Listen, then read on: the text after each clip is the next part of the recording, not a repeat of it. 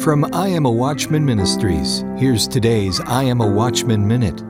The year was 1266. Kublai Khan, leader of the Mongol Empire, the largest empire in the world, sent a request asking Europe to send 100 Christian missionaries. For several years, Marco Polo had spoken to the Khan of Christ, and now he wanted his people to hear. The request was received, but only 2 missionaries said they would go, and one died before reaching the Mongol territory. This effectively closed the door for missionary work in the region for hundreds of years.